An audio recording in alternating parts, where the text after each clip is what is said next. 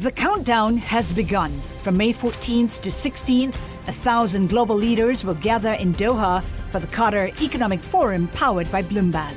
Join heads of state, influential ministers, and leading CEOs to make new connections, gain unique insights, and uncover valuable opportunities in one of the world's most rapidly rising regions.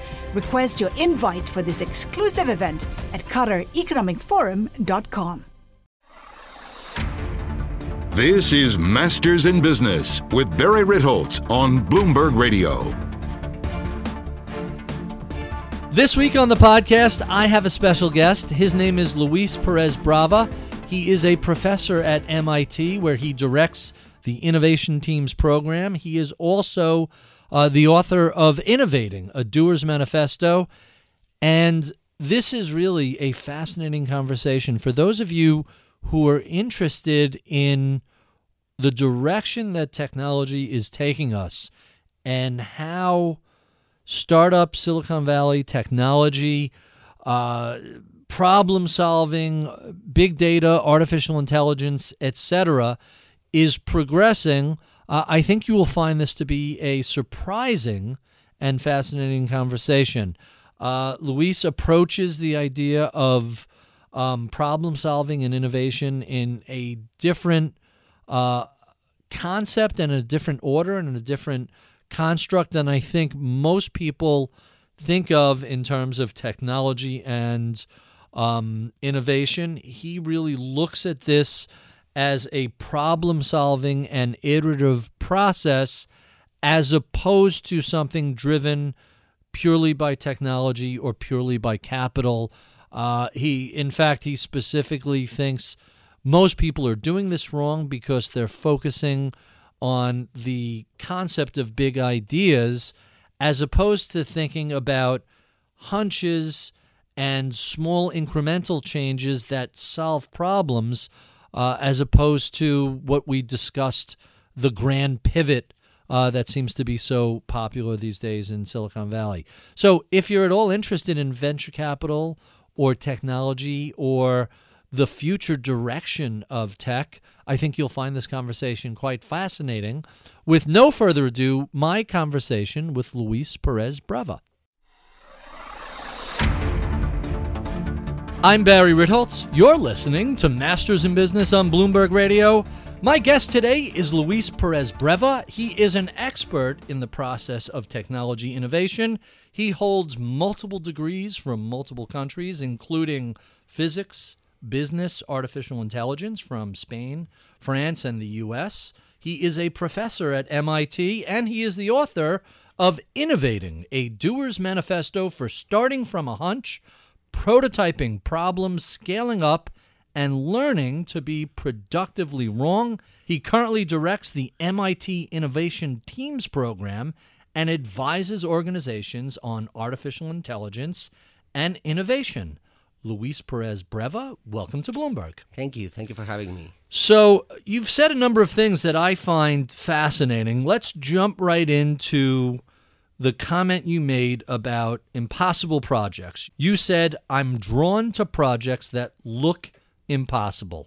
What are impossible projects? And if they're impossible, what can you do with them? Well, they're really not impossible. They just look like that. Mm-hmm. And it's mostly because of the way we think. We think in our silos, in our disciplines. And so a bunch of stuff then all of a sudden looks like no one knows how to do it. But everything you love about innovation started out looking impossible.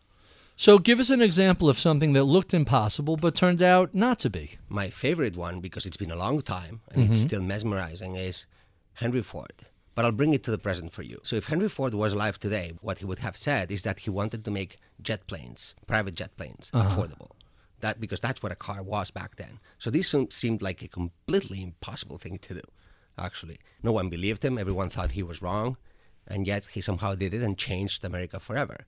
So that kind of problems, whether they be that big or smaller, but that people cannot seem to be able to bring together, is what draws my attention every single time. And I notice you said affordable. It's not just that he wanted to manufacture cars. He wanted to manufacture cars at such a scale that they were affordable to anyone working in his factories. That seems to be an interesting Well, caveat. that's the key. When you actually look at the history of Henry Ford as historians tell it, just different from how you may read it in a book, in a business book, you hear that all he wanted was make cars affordable because his experience living and growing up in a farm made him realize how hard it was to make supply runs to the city. So that was the objective. Everything else, the scale, manufacturing, finance, increasing wages, was a means to an end, which is make cars affordable. It's like problem solving all along. So let's address problem solving a little bit. The title of the book, you reference being productively wrong. How is a person productively wrong? You know, the way I've actually even come to realize that even more ever since I had kids. When you're a kid, when we were children, you spend all your day being fundamentally wrong, trying things out, and mostly not getting everything right, and just you don't really care. Just experimenting. Just experimenting, no one seems to care, and so on. Then eventually we learn just enough to believe that everything applies by formula. And then we destroy the magic, effectively. We destroy the spirit of inquiry. But the way we seem to learn as humans, and this we know from neuroscience, from how hard it is to do artificial intelligence and so on, is by fundamentally being wrong sufficiently many times until we figure out what was wrong about it. So we don't learn by being right or by formula. We learn by fundamentally being wrong. I'll give you one quick example, which I learned from my daughter when she was starting to play violin. She played out of tune pretty much every time until one day she didn't. And then she figured out when violin itself was out of tune. And this happened gradually to a point that she never actually realized that she was playing out of tune until that one day in which all of a sudden she did. So she actually learned to play in tune, mostly by being wrong every single time. And I bring this up because playing an instrument is such an intuitive thing, depending on how you learn it, that it brings this about how we learn, even when you're an adult. So I started to learn violin with my daughter. Really? And, you know, the violin is unique or at least different from a piano or something where each note is defined. It's fretless, and so you could be off by a quarter of a tone. Yes. It's a very different experience.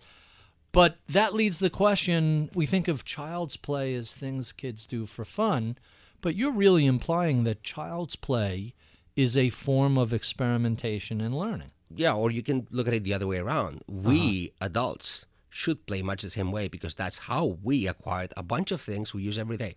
Language, your surroundings, your sense of taste. Everything was acquired that precise way. Through experimentation, and being wrong. And play. But it was play. Now we grow up and we kind of are afraid of being wrong. We need to be right. And so before you know it, you are just not using your brain for what it was, for what it evolved to do best, which is learning through this kind of play. Let's talk about innovation a little bit. What is innovation and how does it work? Funny, innovation has been said to me so many things. It's an overused word. So I'll tell you what I think innovation is. Innovation is the end result, meaning you go about trying to solve some obstacle, solve a problem. And most people will think you're wrong. And one day they stop thinking you're wrong and they'll call it an innovation. So innovation is how people certify what you did. But at first, it looked preposterous. It was fundamentally wrong. And you did it because you felt there was something to it that other people couldn't see. Give us an example of something that was preposterous and then adapted by everybody. I'm just going to use big examples. And you see how preposterous they were and how logical they seem today. So Bill Gates, in 1975, talks about a computer in every desk and at every home, right? So now go back to 1975, right, where there are maybe a few mainframes here and there. No internet, no internet. No one knows what to do with it. There isn't even a spreadsheet yet. That will come a bit later. You can read the entire history, at the time. And somehow today, because you have a computer in your pocket and probably another in your desk and another at home and maybe 5 iPads and who knows what, maybe your phone is a computer as well. Yep. Now it seems perfectly natural. So that is what makes it look like an innovation. It's even better because by the time it's gone through its cycle, it actually looks old. Right. The idea of a computer in every desk and at every home seems old all of a sudden. And yet it was a brutal innovation that has created so much economic progress in all sorts of fields. Like we're sitting in a room where there is a gazillion of computers. Right. The idea itself was preposterous in 1975. Actually, so preposterous, it didn't matter. That's fascinating. Let's talk a little bit about technology and innovation, but I want to start with the idea of ideas. where do innovative ideas come from? That's a trick question. Okay. It's a trick question because over the last 10 years, we've placed such an importance on the word idea that in my book, I decided to give up on it, and I actually talk about hunches. Because now ideas have become so important that it's actually burdening most of us. We think we need to come up with this innovative idea before we even do anything. So what's the difference between an idea and a hunch, other than people don't judge hunches as harshly as they might judge ideas? So the basic difference is an admission. Practical sense, nothing. Ideas come from pretty much anywhere. And as I've told you, the best ideas start out being just preposterous, combining two things that are not meant to go together. But from a perception standpoint, from how you go and see people pitching ideas and investing in ideas, people should not be investing in ideas. People should be investing in projects, in organizations, in dreams, if you want to take it to the extreme. But ideas they are born bad. All ideas are effectively born bad. Ideas are born bad. Yes. Go into more detail about why do you believe all ideas are born bad? Well, if you truly have one of those ideas that in the future someone will say they were innovative, right? What you realize is that there is a lot to learn ahead of you, and it's just impossible for you to have figured it out all in your head. So the first thing that needs to happen to that idea is change, because it's in your head and it doesn't exist anywhere. And for it to exist, you need to scale something up to the world. And it would be amazing if you had figured everything out perfectly in your head. So you need to almost assume that your idea, interesting, enticing as it seems to you, is just fundamentally wrong in more ways than it is actually right. And that's how you figure out how to get it to scale. So in other words, an idea is almost a conclusion, and you need all the intervening steps to get there. And by the time you're done, your idea will only look like the initial idea to you, but to no one else. So how does one develop innovations, hunches? I won't say ideas. How does one develop the skills to produce better hunches and lead yourself towards greater innovation? It's actually much simpler than people think. Once you remove the obsession to come up with this earth-shattering or disruptive idea, then you realize that all you need to start is something that doesn't seem to be right. So you might as well start by trying to put together two things that actually don't seem to fit together. And then that causes you to ask the question, okay, this doesn't work. Why? And as you start from there, you realize that all you need to do is continue to put these pieces, these parts together to prove to yourself that this will actually not work. Slowly, you increasingly either build up scale, just give up on it, mostly because you lose interest. And that's fine. That's how we humans operate. It's actually a very simple way to do it. And you can practice it. So as you practice, you start to see opportunities that are essentially merging things that you and perhaps only you see that are meant to go together, but no one else does just yet. That's quite interesting. What do you think the difference is between ideas and execution? Because they really are two completely different skill sets. They are two completely different skill sets. But, my experience when I've taught over years is that paying too much attention to those two words actually gets you into linear thinking, because then it causes you to ask the question, when should I stop ideating and then start executing? Meaning too linear, not flexible or dynamic. And what we know from innovations, and every single treatise on innovation tells you this, is that innovation is fundamentally nonlinear. If your endeavor sets you up to try to predict the future so that you know when to start executing, you are starting the wrong way. So what I tell my students, and the way we teach it and the way I explain it in the book, is your challenge is to scale up something. That's the only thing that matters. And you cannot scale up by mostly dissociating execution from idea. Execution will change your idea, and your idea will change what you execute on continuously at different scales. So is that from whence comes the infamous pivot? Or you get all these startup companies in Silicon Valley, and they look like they're going to be one thing, and then halfway through, suddenly they point in a different direction from a fundamentally similar technology or idea, but the problem they're trying to solve seems to be something completely different than the original idea. I love that you called it infamous pivot. It wasn't me. You did it. Yes. Well, haven't we heard that phrase a million times in the past decade? A lot about innovation, we're just chatting about it. Depends on from where you're looking at it. So if you are at the receiving end of it and you're just looking at what a company does without all the knowledge of what they're doing every day, it looks as though they change direction all the time. Now, that's just a perception from the outside. which means it's not what you should do. It's what people think you're doing. But what you are doing is effectively continuously change incrementally how you're thinking about it, reformulating it continuously. And as you start to get traction in different directions, it seems as though you're doing different things. But every time you look at any of those stories, the way they really happened, not the way they are told, there was no pivot. Nobody started pivoting and changing their mind every 10 seconds. Right. And the advice to pivot constantly makes no particular sense to me. So they're working on something, it's evolving, it's iterating over time, and suddenly, I think you used the phrase traction, something starts to gain traction and scale.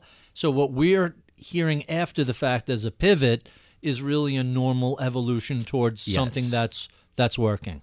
Yes, except that some companies have taken as a mantra to take pivoting as a thing they do. And so every now and then they try to cause themselves to think, how should I change direction today? And that's a really hard question. Right. Actually, the field of entrepreneurship, which is different from innovation, is full of really strange questions. Give us another example. We just discussed, when should I stop ideating versus executing? I don't know how to even pose that question meaningfully. Should I pivot today? Maybe, maybe not. I have no data, no evidence to kind of grasp. Some other advice you hear a lot is focus on the user. But really, if what you're doing is that new, is there already a user for it? Right. If not, you're just making it up. By the way, I'm all for making stuff up. I'm not for ignoring the fact that you just made it up, right? So it's concealing the assumption you make is actually the big mistake you would do. So there's an apocryphal story about Steve Jobs and the iPhone, and people at Apple kind of challenged what he wanted to do, saying the user doesn't have any idea what a glass phone is going to be like. And Jobs famously said, I'll tell the user what they want. Is that what we're talking about in terms of not focusing too much on the user experience, and instead, if you really want to innovate, you have to forget about the user for a while? So I think that if we went back 10 years ago, right, maybe 15, and anybody came to us and said, you need to be listening to more podcasts, the answer would be, what is this person talking about? Right. Right. So I don't think you can expect anybody, neither the innovator, nor the entrepreneur, nor the investor, nor anybody, to predict the future, right? And so at some point, if you truly are looking 4 or 5 years ahead, and you're going to users and hoping they have an answer of what the future beholds 5 years ahead, I think you're deluding yourself. Like nobody has that answer. Someone has to make up that future. That's the way I hear what Steve Jobs might have said, right? I wasn't in the room, so... Let's talk a little bit about what's going on in the world of innovation today. How can we tell if a good idea or a hunch is going to succeed? That's a question I get every semester. And the answer, I'm afraid, is you can't. You just got to try it out. You just see what got to happens. try it out and see what happens. Now, the good news is that you also get to define what success is. So there is no way you can fail unless you make it a purpose, like many people do. Meaning that, well, how do people define success if they have an idea? Well, what I propose people do, and what I talk about in my book is, you have a hunch. How about we try to figure out what problem is it that you really think you're solving? There's a way to think about problems that's pretty straightforward. And what I tell my students, and they look at me funny, is that if an alien species were to come down to Earth and show you the solution, would you even know that that's actually a solution to your problem? Because if not, then you will never find it on your own. And that's how you fail. So you start working backwards what you think solves the problem. And then, before you know it, you realize you actually get to define everything. So you continue to do that. And before you know it, you succeed. Maybe it's a different way you thought you would. But that's how you succeed. You try, and you go through scale. You're the director of the MIT Innovation Teams program. Yes. What does that program do? What are its goals? And what has come out of that program? So it's a very unusual entity in academia. A few years ago, we thought about, well, we want to educate people to actually meaningfully innovate as a career choice. How do we do that? So most people think that you want technologies from academia to live and have an impact in the world. And of course, we want that. But what I really want is for every single student at MIT and wherever I've taught this now worldwide to learn how to do this as a career choice. And then they can choose to do it or not. That's their choice. So I thought, how do we do that?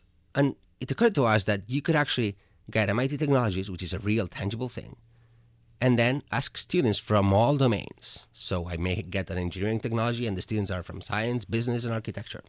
And then try to teach them what it actually means to innovate with that tangible starting point. And the process is very simple. So someone in a lab at MIT has discovered that a new thing is actually possible. So I tell my students, okay, somewhere there, hidden, is a superpower. We just don't know what the superpower is. And obviously that superpower is going to solve a problem somewhere. We just don't know where nor what the problem is. So we need to solve for those two things. So people are really approaching the concept of ideas and innovation backwards. They're starting with the idea as opposed to what problem is this solving. Exactly. And that alone takes me about a month for students to appreciate that we're actually turning things on its head because it's actually simpler. Find a problem and solve it. Exactly. And of course, there's no chance you're going to find the perfect problem at the start. But as long as you understand how to do it, you can do it increasingly more quickly. Mm-hmm. And that's what led me to believe that you could actually practice this even when you don't have a technology at the input, which is what the book covers. But beauty is that the result is actually very clear path to action to take this technology, change it, and address a problem that even the researchers hadn't thought about. And so a bunch of startups have actually come out of this, even though it's not my objective, right? My objective is to educate students so they do this continuously, right? So you write in the book that people, and again, to reference Silicon Valley, they do it backwards. They, as soon as they have an idea, they try and get funding, they try and go out and raise capital. You suggest not to do that until way later. Explain the thinking. So there's two ways to think about that. I think that if all you have is an idea, which, as you know, I think they tend to be born not so great, not to say bad, and you obsess about pitching it and selling it, you're putting yourself in the worst negotiation position you can possibly ever be, which is someone else is going to decide what your company is going to look like. They may give you money. You may look like great because you got the money, but then you may soon realize your idea needed a whole different process. So I ask, in the book, I ask everybody who has an idea to think of themselves as investor zero, because the first time is going to be spent by them. Mm-hmm. And instead of spending 6 months touring VCs or asking for money, what can you accomplish in those 6 months to spare yourself the agony of going for money with a bad idea? Mm-hmm. And in the process, can you actually make that idea better? And that's what I mean by exploring at first. Now, I've got to say that nowadays, and a good friend of mine alerted me to this, nowadays, capital has become cheap in the sense that there's an abundance of capital for investors. And so now it's even harder for people with good ideas or with a desire to produce good ideas to not be drawn into this frenzy of asking for money and then going and creating a company on top of something that's really maybe not that great a starting point. The name of the program you direct has the word teams right in it. What is it about teams that's so important, and doesn't that kind of contradict the idea of the lone inventor toiling away in his lab or her lab until late at night? Interesting. So I'm not sure the lone inventor at the lab will actually become the innovator, right? Sometimes they do, sometimes they don't. But in order to become an innovator, they have to become something else, right? That something else is they are required to talk to other people for some purpose, even if to understand what the world looks like outside of the lab and learn about the stuff they haven't learned in the lab. They have to be ready to change the idea. They have to be ready to use science or technology or their discipline, whatever it may be, a different way than they were used to do it in the lab, or if they are in a company, in their company, right? And so once you do that, sometime along the process, there's got to be a team because there's no company of one, right? So it's not so much that the team is important, is that you need to learn how to connect with other people and let other people go, and along the path, discover how to interact with people to actually bring the idea to scale. So we call it teams to emphasize the fact that we're going to bring people from different disciplines together, and they're going to learn, because remember, it's an educational experience, that's a trick. They're going to learn how good or bad they are at interacting with other kinds of people. And they're going to learn how to either change that, or they're going to learn who to not to work with again in the future. Let's talk a little bit about your career in academia. How did you find your way to MIT? The first time? Mm-hmm. So I was finishing my master's degree in Spain, and I decided I wanted to try something new. And a friend of my family said, you should go to the United States. And I said, okay. And so I looked around, and I found these people working on a mix of artificial intelligence and math. And I really wanted to do that, even though I was just a chemical engineer at the time, or not even that yet. And so I sent an email asking to meet, and then another, and then another. And I kept on being told a bunch of things, but none of them was no. Right. Everything was a challenge. So, well, we may not be able to get you a visa. And then I answered, I'll figure that out, even though I didn't know how. And blah, blah, blah. You can imagine that went for 9 months. And at the end of 9 months, I responded to this professor, who's since become a good friend, you know what, just tell me no. I said, because if you don't tell me no, I'm just going to keep going at it. And I need you to say no. And they don't like to say no, do they? Apparently not. I thought he would. I thought he would immediately say no. And then, and I told him, I have lots of offers to stay around here and do my master's thesis. I just want to go work with you. I've told you all these things. I've said we would sort it out, but say no, or I will continue forever and I will never graduate. And so he said to me, okay, give me 3 days, which was not the response I was expecting. I was expecting the response no. And then in the end, he said, okay, you can come. And that was the first time I made it to MIT, mostly as a visitor, to work on artificial intelligence being a chemical engineer, which was the first time I realized that what you study should not constrain you. Right. Makes a lot of sense. And yet, I'm not sure everybody would actually realize how much they let their background constrain them instead of actually empowering them. Mm-hmm. So that's the way I first made it to MIT, and ever since I've come and gone 6 or 7 times. Right. So you ended up getting a graduate degree from MIT? Yes, but later. First I did a startup in Silicon Valley. I actually spent some months at MIT. Then they offered me to stay for a PhD. I applied and I got accepted. And then I said, no, I'm not doing it. I've studied for too long. I need real world experience. And I went and did a startup in Silicon Valley.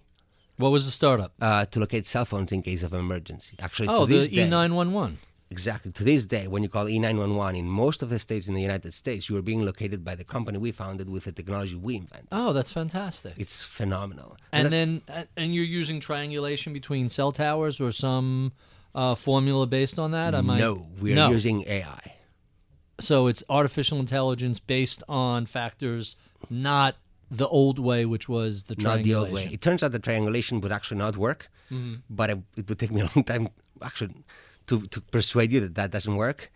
But it actually links to a lot of what I've discovered since, that the way we use science is very constraining. We use it as a model. We try to fit the world to the science. Right. But with AI, you can do it the other way around, and you can make science much more playable. And that's what I've been doing for years. So you start with reality, and then you find out where it takes you. And you find out where it takes you, and you can actually work and operate directly on problems, which is what we did then. Back then, the real problem was, and this is like already 20 years ago, so you've been located by AI ever since to help you, right? So we realized that the only problem was that we didn't know where you were, and you needed us to know. Mm-hmm. And then we don't care if triangulation works, right? The problem to solve is, where are you when you call 911, right? That's it. If triangulation doesn't work, then we need something else. And there is data, and the data we have is rich because it contains everything that's surroundings. So we built an AI that would actually learn from that data how to locate you, for the purpose of 911, of course. And so that worked out. To this day, it's the most phenomenal technology that does this. It's incredibly scalable, and it works. And it looks near magical because it's not based on model thinking or science-based thinking, even though science plays a role, but it's not the way we typically use science. So after that company, did you then go back and get your PhD from MIT, or? I went back I did everything in the wrong order. So I did a company in AI, then I went to do a PhD in AI. Right. People typically do an MBA, but somehow I got my cables crossed. You have a business degree also? Yeah, though, that I got before I actually did the company. Okay. So as I said, everything in the wrong order. I did my PhD. Half the way through my PhD, I needed more challenge. So I took a year of sabbatical from my PhD and went to live in France. and I continued working for my company, and at the same time took a degree in quantum mechanics because I thought quantum computing was going to be hot, and I needed to understand that. Went back to MIT. And it is becoming hot. It is becoming hot. It's actually a fascinating field.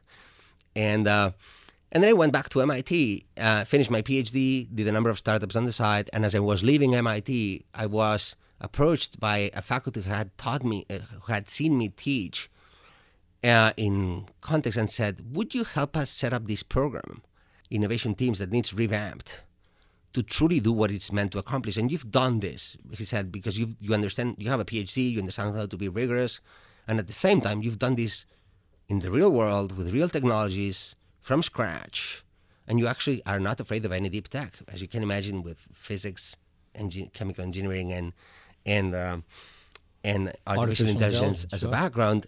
I'm not scared of technology anymore, if I ever was, right? And so I see all kinds of fantastic technologies, and I actually can help through that process. And that's how I stayed in academia. So that's a really interesting arc of a career. MIT is well known for having a very savvy, intelligent student body. What have you learned from your students? All sorts of things. First of all, that the better I get, or actually I should put it in reverse, the more I see them do what I teach them, the more I realize I can teach more. I know that in the general world, sometimes less is better, but at MIT, more is better. So I've gotten to actually teach so much more throughout the semester than I thought possible before, to the point that I now believe that I can, anybody, no matter their background, can be trained to innovate, starting from what they have, and that's why I wrote the book. And that I learned from the students by actually pushing the envelope. The other thing I learned, and this is shocking, this is still shocking to me, student body changes every 2 years. And what I mean by that is that the mindset of students changes radically every 2 years. I would have thought it's 10 years or 5 or generational 20. Every 2 years, if you have not completely done a blank slate in your head as to who the people are in front of you, you are going to miss the boat. So is that a function of the state of the economy? Is that a function of technology and social networks? What's driving those changes? Or is it just a perennial backdrop, things are always changing? I've tried to all sorts of explanations in the back of my head. Sometimes I thought it was emergence of cell phones and so on. Sure, those play a role, but there is something new like that every 2 years. So every year, every 2 years is different. Every semester is different already, but every 2 years you need to entirely clean the class and redo it from the ground up so that you can actually communicate meaningfully with students, which makes me better, right? That's how I get better. Wow, that's pretty wild. Let's talk about innovation around the world. Where are some of the most significant innovations being created globally? It's hard to answer that question because if you believe what I've said about innovation before, we won't know it until it's done, and then we'll call it an innovation in hindsight. But while it's doing, it looks preposterous. So let me ask that question slightly differently. We're very much biased, and here in the United States, we think of ourselves as a capital of innovation. Is America still a leader in innovation compared to its recent history?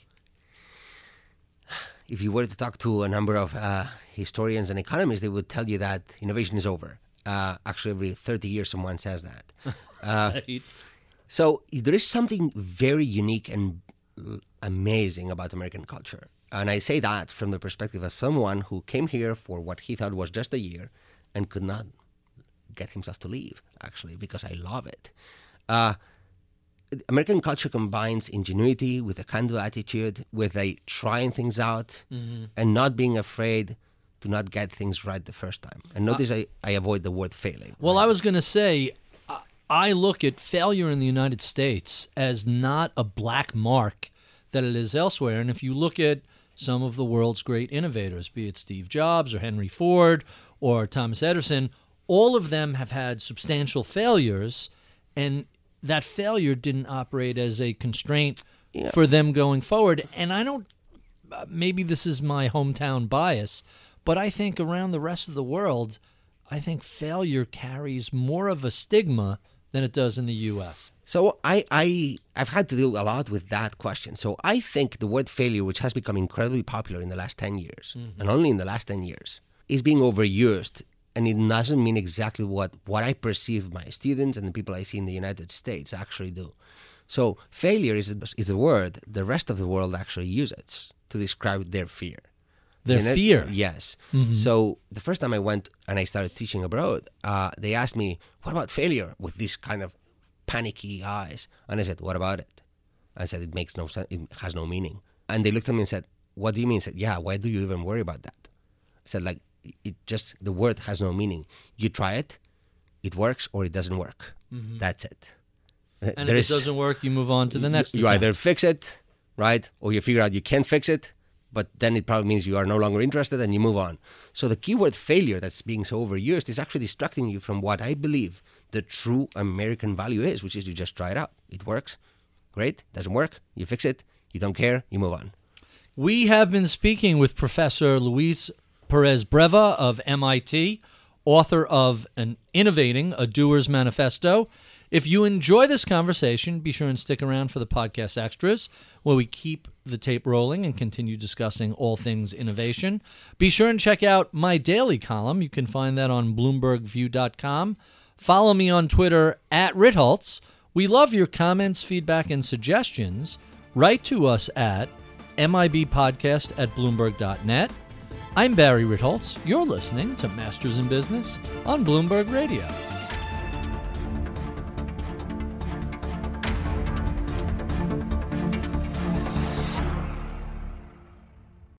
The countdown has begun. From May 14th to 16th, 1,000 global leaders will gather in Doha for the Qatar Economic Forum powered by Bloomberg.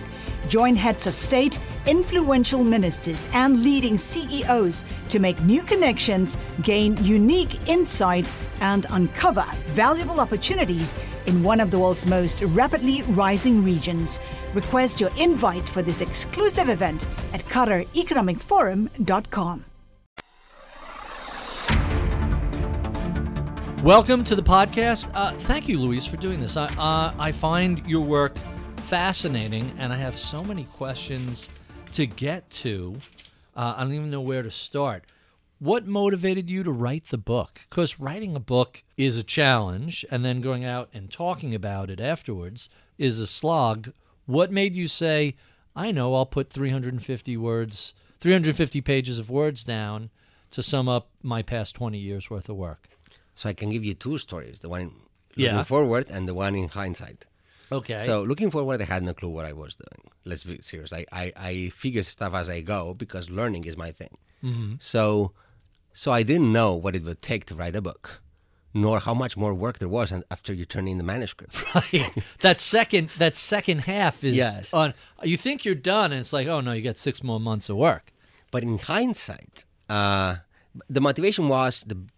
true motivation was that I've been teaching this for now a decade. And I know of all the problems, confusions, paradoxes that form in my students' heads. And the month I spent trying to disabuse them of prejudices so that they see it's actually far simpler. Which doesn't mean it doesn't take a lot of work. It does take a lot of work, but it's actually far simpler to do. And you can actually practice it. Whereas people start to think about, are you born? Are you made? And strange questions.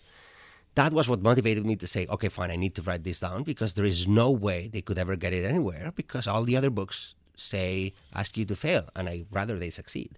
So that was one piece. In hindsight, what this allowed me to do is realize why I've been camping in academia. It kind of helped me bring a bunch of thoughts together. So if you look at my funny story arc, there is just one constant all throughout, which is that I've always made computers do my bidding. I've always used computers ever since I was 8 to have them do what I wanted. And I've been obsessed about how to make that dumb machine work for me forever. So, and every time, everything I've done has actually, to some degree or another, involved computers. When I got into AI, I wanted to take this to the next level, which is I need AI to help me do and continue to learn and play with the science I still don't know, so I can reach further and make up new stuff. So I never got that from my PhD, and I spent a number of years trying to figure out what I thought I was missing, which is how do you actually solve a real world problem? What does it actually even mean? And how do I bring this into the equation? So that motivation is what kept me going for the last 10 years, though I could not phrase it as such until I finished the book and said, I figured it out, right? So now I can actually go to that next kind of AI that no one is thinking about because everybody's obsessed with data, as opposed to what we can have computers do for us, which is what I really want. So you wrote that innovation has been commoditized. What do you mean by that? I actually mean it in a very good way. It's like it's never been so easy for you to get another kind of education altogether. You go online and you can find information about whatever you want. Mm-hmm. You can build any kind of contraption. You can put it to your service. The science we've done, what everybody else has experimented before, this was not available when I was a student. Actually, I was one of the first people to play with the internet when I was a student in Barcelona. And this was not there. If it had been there, it was fantastic. Why go through all these degrees? And so what I feel is like, if people understand how easy it is to put technology to your service, which I hope I can get to do eventually with this form of AI that makes science and technology more playable, then it's never been easier to just drive your education based on the project you want to do today. And if you actually understand how to scale things up, you can actually make a living of it. And I think it's a responsibility of all of us to take advantage of the fact that innovation or the tools for innovation have been so commoditized to bring it to all of America, right? And kind of erase the chasm that exists there today. So let's talk about that scaling up, because you could solve a problem, but that doesn't mean it's going to scale. How do you take a solution to an issue and make it scale? This may not sound immediately intuitive because there is nothing intuitive about scale up. So ideas per se don't scale. What scales up is organizations. Organizations, which is that you started with 5 people and doing a few of those. And it's not about how many you do. It's being able to do the same for less money with more people in some way. So you get to 50 people and you have more products, but each of them costs you less money. This should not be logical, right? Doing more products should cost you more money. So even though we've gotten used to the idea that with volume comes shipping, kind of, right, you get economies of scale. Economies of scale. Sure. We call it that way, but we don't really understand why. I'll tell you an example. You bake 8 cookies, you bake 16 cookies, you're spending more money. Actually, The only reason why you're not spending much more money is because you're still using the same oven. Mm-hmm. So it's not necessarily intuitive about what it means to actually scale things up. But what scales is the endeavor, not the idea. And so what you need to do is think about it the way astronauts go to the moon or to the International Space Station, which is the only way you can scale up is if you catch everything that would look like a failure at the scale at which it's only an error. Mm-hmm. And so you don't fail. So why do I bring astronauts? Well, that's what they do, according to Chris Hadfield, as I explained in the book, and many others. They just go through every excruciating detail about what will kill them. Right. And they plan for it. They either suggest modifications to the engine, they come up with protocols, they do something so that by the time they bring their endeavor to scale, which is getting into the International Space Station, they are prepared for whatever may happen. So that if it all fails, it's because it was not predictable. That's what it means to actually achieve scale. And then it may well be that the problem you're targeting just lives at a small scale. That's fine. You'll learn that through this process. You talk about leadership and innovation. Why is it that we see a lot of people who create ideas, who create hunches, who create concepts, aren't always the best person to lead organizations to implement the scaling of those ideas? And pick a company, it could be Uber, it could be the Weinstein Company, it doesn't matter. It seems that the people who create or are crucial to help drive the idea only take it so far, and there are better people to manage those scaling businesses. Or is that wrong? I think it's neither right nor wrong. It's true for some people. Steve Jobs was able to. Bill Gates was able to. In the case of Uber, it didn't happen. At least now that we know, maybe, it will happen like with Steve Jobs. And he'll come back in a few years. He'll come back in the future. It's hard to make those general statements about people. But it's also true that some people, and I have plenty of friends that have shared this with me, entrepreneurs, that that just like to build it and get it going and bring it to a given scale, and then they're better off doing the next one than they are actually doing this. And that's actually a career choice. But I also want to distinguish, I don't know who the innovator was in the Uber story. We talk about the CEO, Right. which may be the entrepreneur, but was he the innovator? He was the founder. We don't know if he was the... So it's those two are not necessarily always the same, right? And sometimes I would say that in the case of many daring innovators, they've actually started some and they've stayed. In some cases, they've actually gone. Wozniak left Apple, and he was key to the innovations that got Apple started, as was Steve Jobs, right? So I think it's more of a personal choice and a career choice than it is a rule.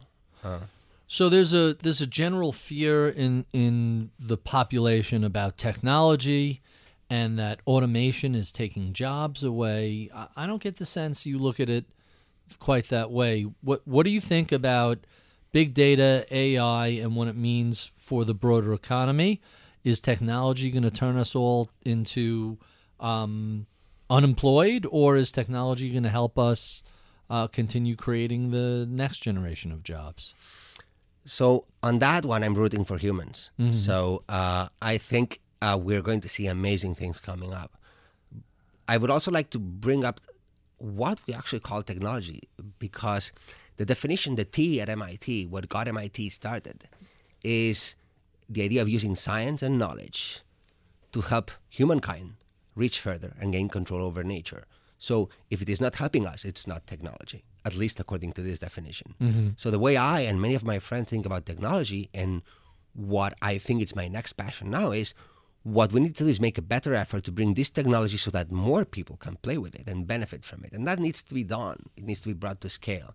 I think we haven't done such a great job at that for the last 10, 20 years. But we can. But I don't think that on its own, big data or AI, the way you see it implemented today, is going to do any of those things that the fearmongers say are going to happen. So what does it mean in terms of artificial intelligence? Can we really help machines acquire intelligence in a human-like fashion? If you have to look out 50 or 100 years, what are these machines going to look like? I'm actually going to surprise you with this. The idea of generalized artificial intelligence was proposed at the beginning of the field. And the presumption was that if we ever got a computer to beat a human at chess or a strategy game, we would have achieved generalized artificial intelligence, because back then we thought that that was super hard for a computer. And I guess what we now know is that you didn't need generalized artificial intelligence to do that, even though the progress has been remarkable, but it's only been machine learning. And it also means that we're done.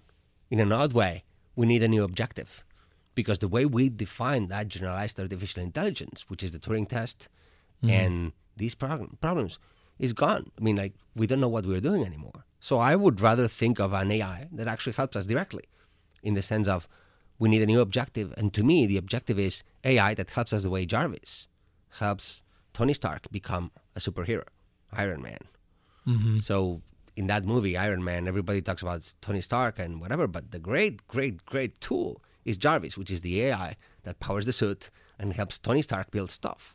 Now imagine you had some kind of a system that's way more powerful than Google, but still is helping you problem solve things so that you can accomplish something new. That's what we need AI to do. At least that's what I want AI to do.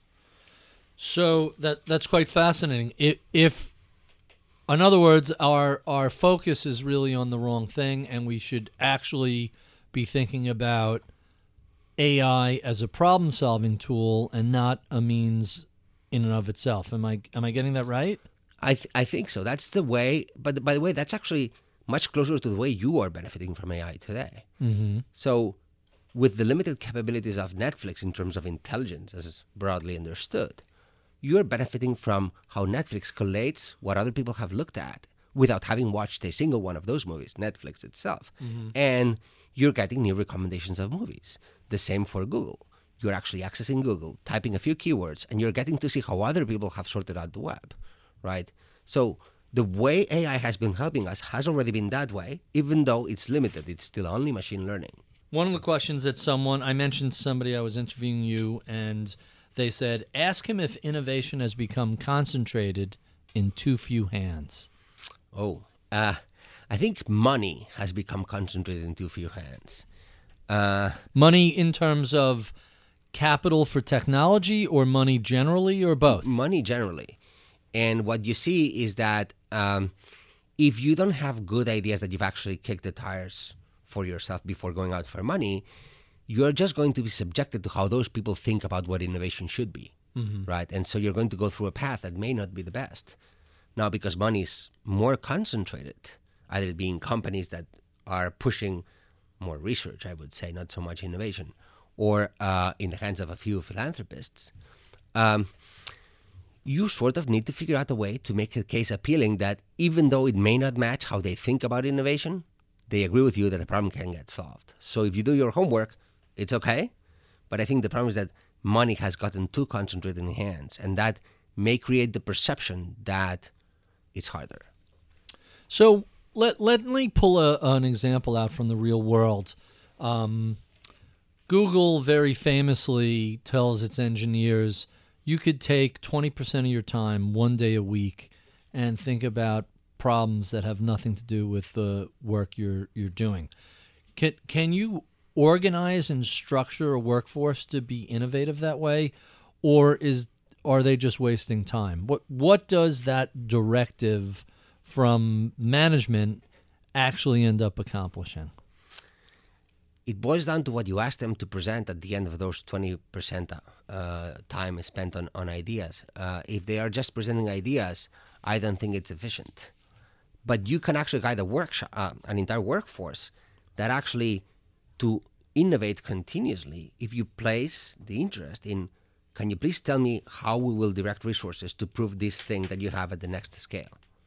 And that's actually a different way to think about innovation. We've actually done it outside of MIT and proven it to myself that you can truly get highly motivated people and prepare them to do this and innovate continuously in this way and create new organizations that work. Whenever we think of innovative companies, the same couple of names seem to come up over and over again. I was struck not too long ago when someone had asked Jeff Bezos about the Amazon phone, which failed, and instead of getting defensive about it, he very much embraced it and said, we need more failures. If we're not failing frequently, then we're not trying enough stuff. We're playing it too safe. I want to see a lot of things tried, and by definition, a lot of them are going to fail. I think that philosophy is quite insightful. What companies or leaders do you look at that you think understand innovation and know how to solve problems using technology and are likely to be the innovators of the future? It's always hard to know exactly what's going on inside a company, right? We have unusual visibility on some and no visibility at all on others. So it's hard to make a blanket statement. The few examples we know of are companies that are still starting up. And so they are not so good at keeping secrets. Right. And so you actually get to see more. So there's a lot to like and a lot not to like about how things are developing from many. I certainly love everything Jeff Bezos does. And even though I would not use the word failure because they just moved on, I agree and sympathize with the idea of try. And of course, if everything works out, you're not trying hard enough, right? Mm-hmm. I admire the way Elon Musk has gotten around to create the companies he has created, but I've actually developed the appreciation by reading the biography more than what the news say about him. I am not particularly impressed by any web company that we see nowadays. Mm-hmm. Even though there is lots of incubators and things out there, I actually feel that they've proven kind of the opposite, that if you just start with a web idea, it takes very long, it is too costly, and no one makes a profit. Uh-huh. So I'm actually, if at all, they've proven that there is a way to do web companies which everybody thinks they're easier and only create perceived value, but not real value. Well, Airbnb, I guess you can call that an app company like Uber. What about Netflix? They pretty much exist. Well, Netflix is from a different breed, right, of companies. They started physical. Right, sending DVDs Sending through the mail. DVDs. And Which, they if you went through remember, scale-up. the idea sounded ridiculous at It first. sounded completely ridiculous at first. Actually, Netflix, which I talk about in the book, is a great example because they, too, have been exposed in the press. And every 4 years, someone says they're ridiculous and they're wrong. Right. And then 4 years later, it turns out they weren't.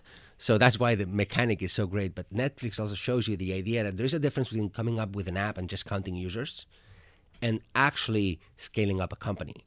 The way Netflix gets to where it is today is by actually becoming various different companies along the way. When you look at what they actually do. Right. Today, they produce movies. Back Right. in the day, they sold DVDs. Well, actually, they rented DVDs. So they went from DVD rental to content streaming to content manufacturing. And some things are kept along the way. So in their case, it's a very clever use of machine learning that's kept along the way and allows them to think about the next scale up.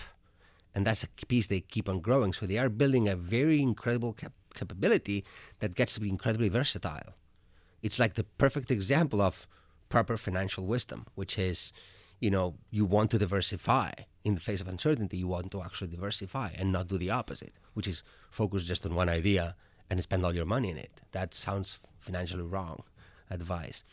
And so there's companies like that are incredibly innovative that we just don't know what they're doing. Apple, for instance, is the prototypical example. The typical question is, with Steve Jobs, are they still innovative or not? I don't know the answer to that. But in the meantime, while we were not looking, they became a services company, right? So they keep on reinventing themselves. So rather than looking at who tries and fails a lot, which implies a degree of visibility onto their process that we may not have, just look at how subtly they actually change the company they are. And every time you look at it, it seems like perfectly incremental, and yet it's completely different. Amazon, the everything store, then producing movies, the Elastic Cloud along the way. They use what they have to change who they are. And we may not see how they do it, but that's what happens every single time. So what about Facebook, which is a web or I guess you could call it an app company, but it's certainly an internet company. And they have a bunch of other properties like Instagram and go down the list of things that they've purchased. Are they a company that's innovative, or is social their only thing, and that's going to be they'll either live or die on how popular social networks are? I have to confess that when it comes to companies that are just purely social, I have a hard time understanding why they have any competitive advantage whatsoever, except that they were there already. Which means that if someone else comes around with something that's fundamentally different, it might be wiped out. But that's my own shortcoming. It's not a shortcoming of Facebook. In the case of Facebook, I see lots of ideas. I see lots of chaos in many ideas, many companies, a use of machine learning for many things. But I also see mostly an advertising company, right, in everything they do. Much to some degree like Google, though Google has tried more actively to branch out from that. Right. So how long can we withstand that? If you were in business school 10 years ago, they would have told you that the secret of Google was that they ended the banner tyranny of the internet. Right. You should remember that in the 90s, internet was just mostly ad banners and eventually some content. Now look at the internet today.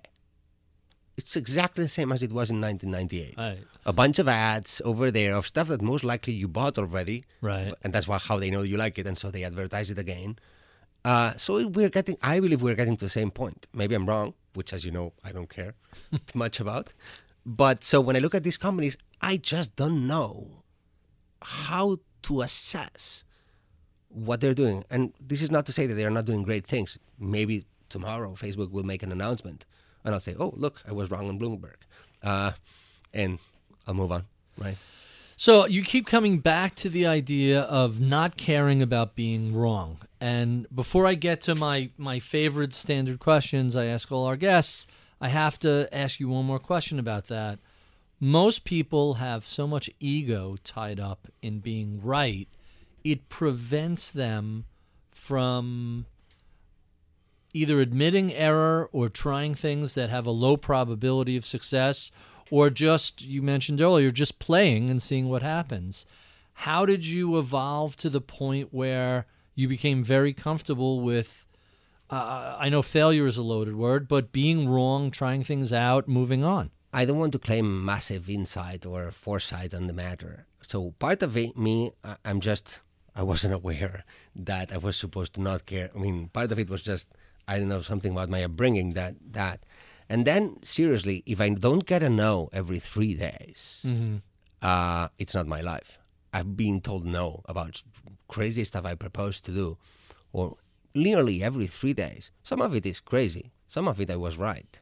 But even super dear mentors that I take in high esteem have told me time and again, what are you doing? This is not the normal path. And I tell them, I just don't understand really the normal path. The fact that it's normal doesn't make it logical to me.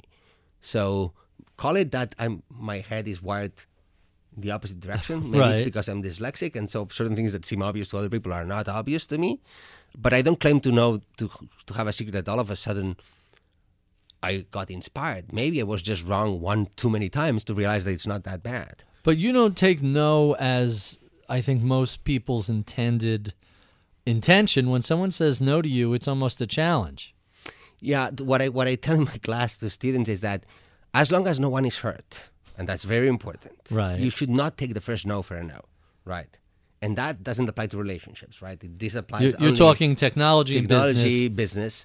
You should not take the first no for an answer, because sometimes people need a second chance to think it through. Right. And so maybe 2, right, is a good starting point to get yourself trained. And then I develop all these funny games. I call them Karate Kid tasks for the movie. You probably remember the first Karate Kid movie, in which there was wax on, wax off, sure, and that stuff. And the kid learned karate by actually kind of waxing cars and painting fences.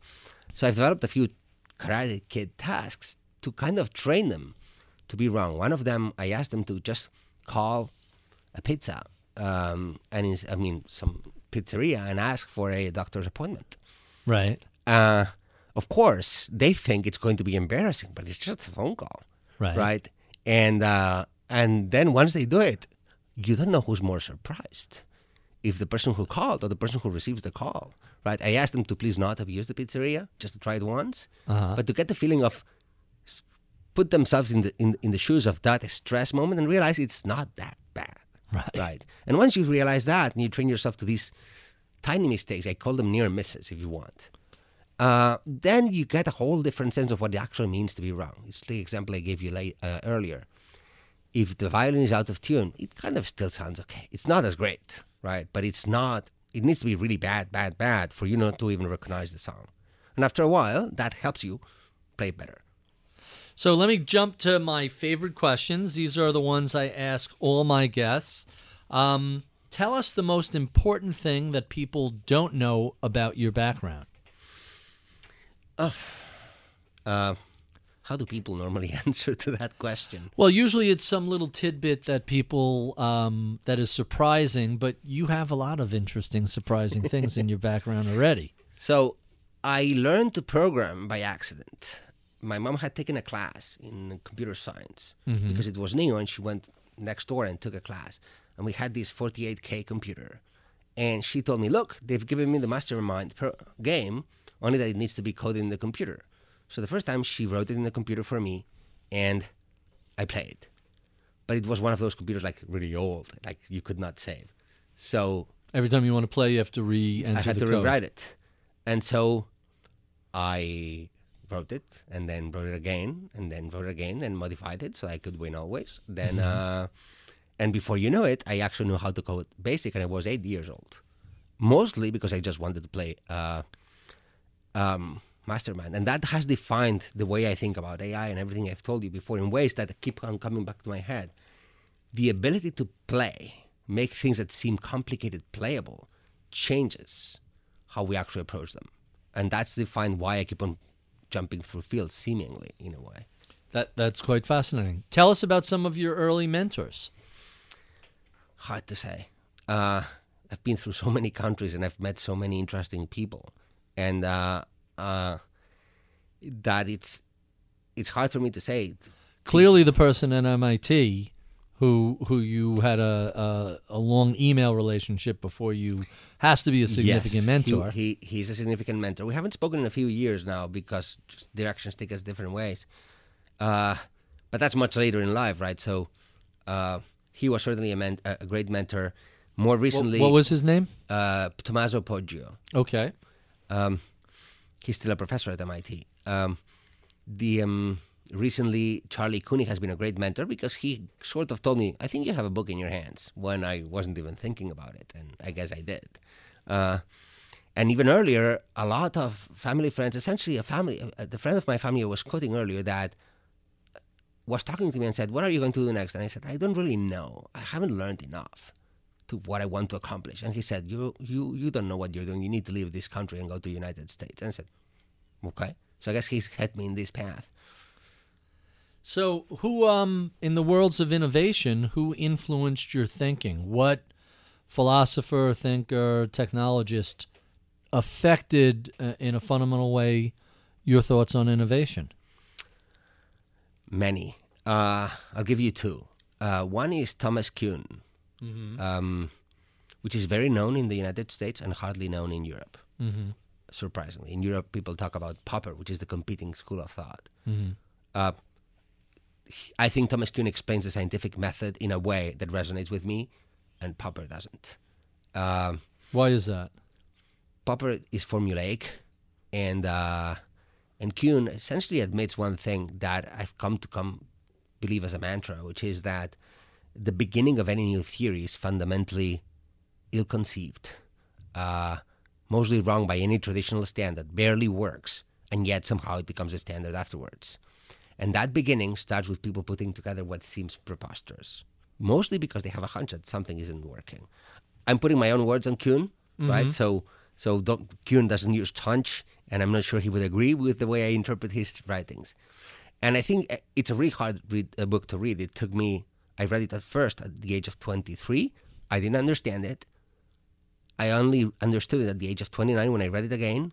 And by the way, that's because your brain keeps on evolving, right? So it's not fully matured and able to understand every single thing until you are close to 29 by some of the latest research. The other thing that actually influenced me is at the opposite extreme. I've had this question in my head about why does Warren Buffett not invest in innovation, not technology startups, but innovation?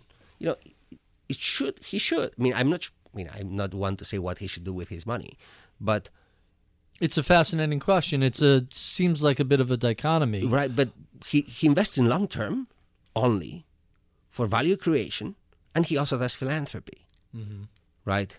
And innovation is all about removing obstacles to progress in the long term that actually create benefits from society and value. So it's like he should be investing in that, and yet he doesn't. I don't mean he should, but trying to answer this question has caused me to think more carefully about what innovation actually is and how it is different from just creating a company or doing a startup. It's much more ambitious. So you mentioned Kuhn. Tell us about some of your favorite books. So those change all the time, but the latest breed is The Hitchhiker's Guide to the Galaxy, which I keep on coming back to. I love that series. Douglas Adams, he's fantastic. And the reason I love it is it's just absurd in such a profoundly logical way that it's just hilarious. Another book that I devoured was The Martian 2 years ago when I first got it, and I've still read it again because it is the way science really is, not the way it is being taught. It's not about the model, it's about using nature to help you. And that book, every page, is literally a person trying to survive, making science and nature work for him, right? It's a series of problem-solving approaches, but with no solution real, and lots of what you might call failures, but really, if he failed, he died, right? So that was not an option. And the mechanic of the book, the richness of it, even if you don't fully understand the technology, you can tell the story, it's enormously vibrant. And the last book I keep on coming back to every now and then is What If? From Randall Munroe. Sure. And you can tell the trend, right? I'm techie, I love sci-fi, because I want to create the sci-fi so it becomes real. And but just a touch of absurdity to it. It needs to be absurd because otherwise you cannot get good ideas. They need to look absurd at first. Just because, and this is something I realized over time, ideas look absurd because of your training. They were not absurd per se. So if your background taught you to ignore certain things and assume certain things, anything that challenges that will look absurd, only until you show it works. So since you came into the field of fill in the blank, artificial intelligence, innovation some years ago, what has changed, and is that for the better or for the worse? Many things have changed. I'll give you one for the better and one for the worse. We've become way more siloed. Siloed. Yes, and that creates enormous amounts of inefficiencies in education, in investing, in innovation that I myself avoid with iTeams, which is cross-disciplinary across the entire institute. That's something that I believe is going to change.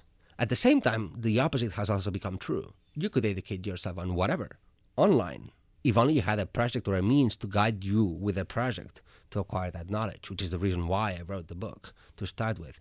And so those two things have happened. One, people more siloed and more formulaic.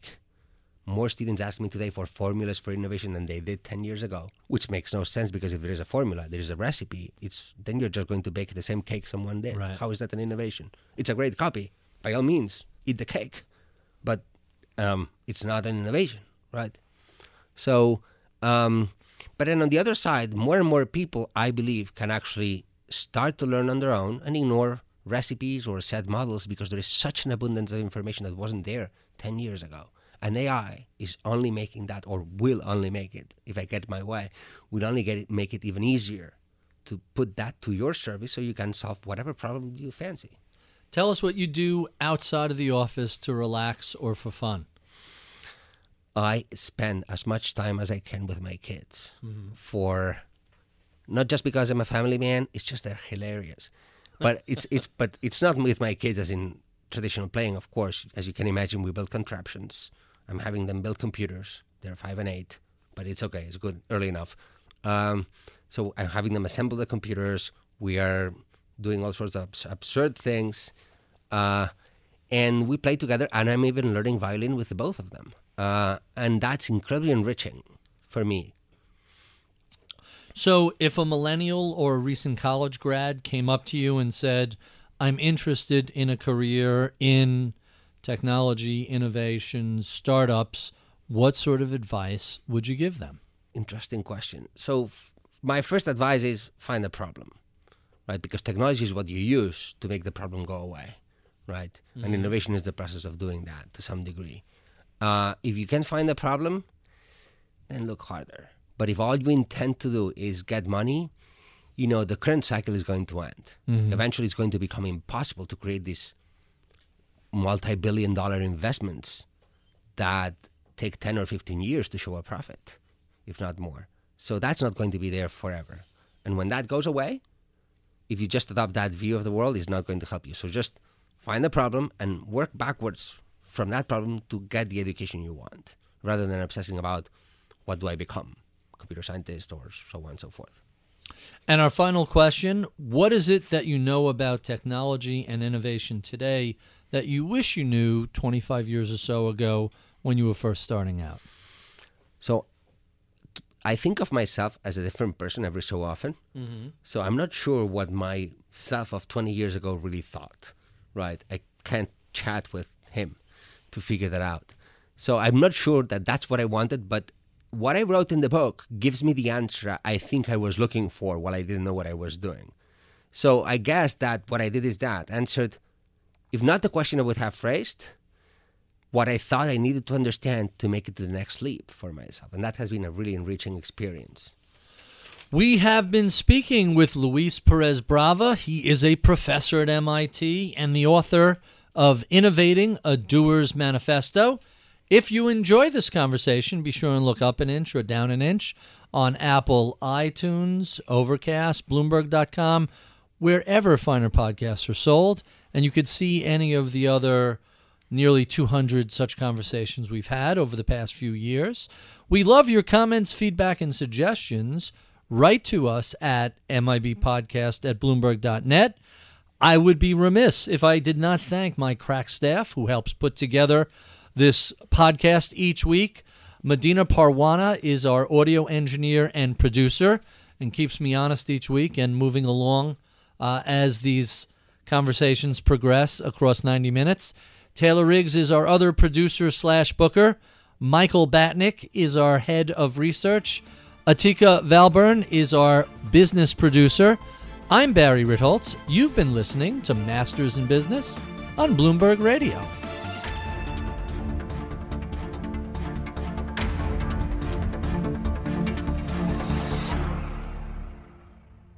The countdown has begun. This May, 1,000 global leaders will gather in Doha for the Qatar Economic Forum powered by Bloomberg, held in conjunction with our official partners, the Qatar Ministry of Commerce and Industry and Media City Qatar, and premier sponsor QNB. Join heads of state, influential ministers, and leading CEOs to make new connections and gain unique insights. Learn more at QatarEconomicForum.com.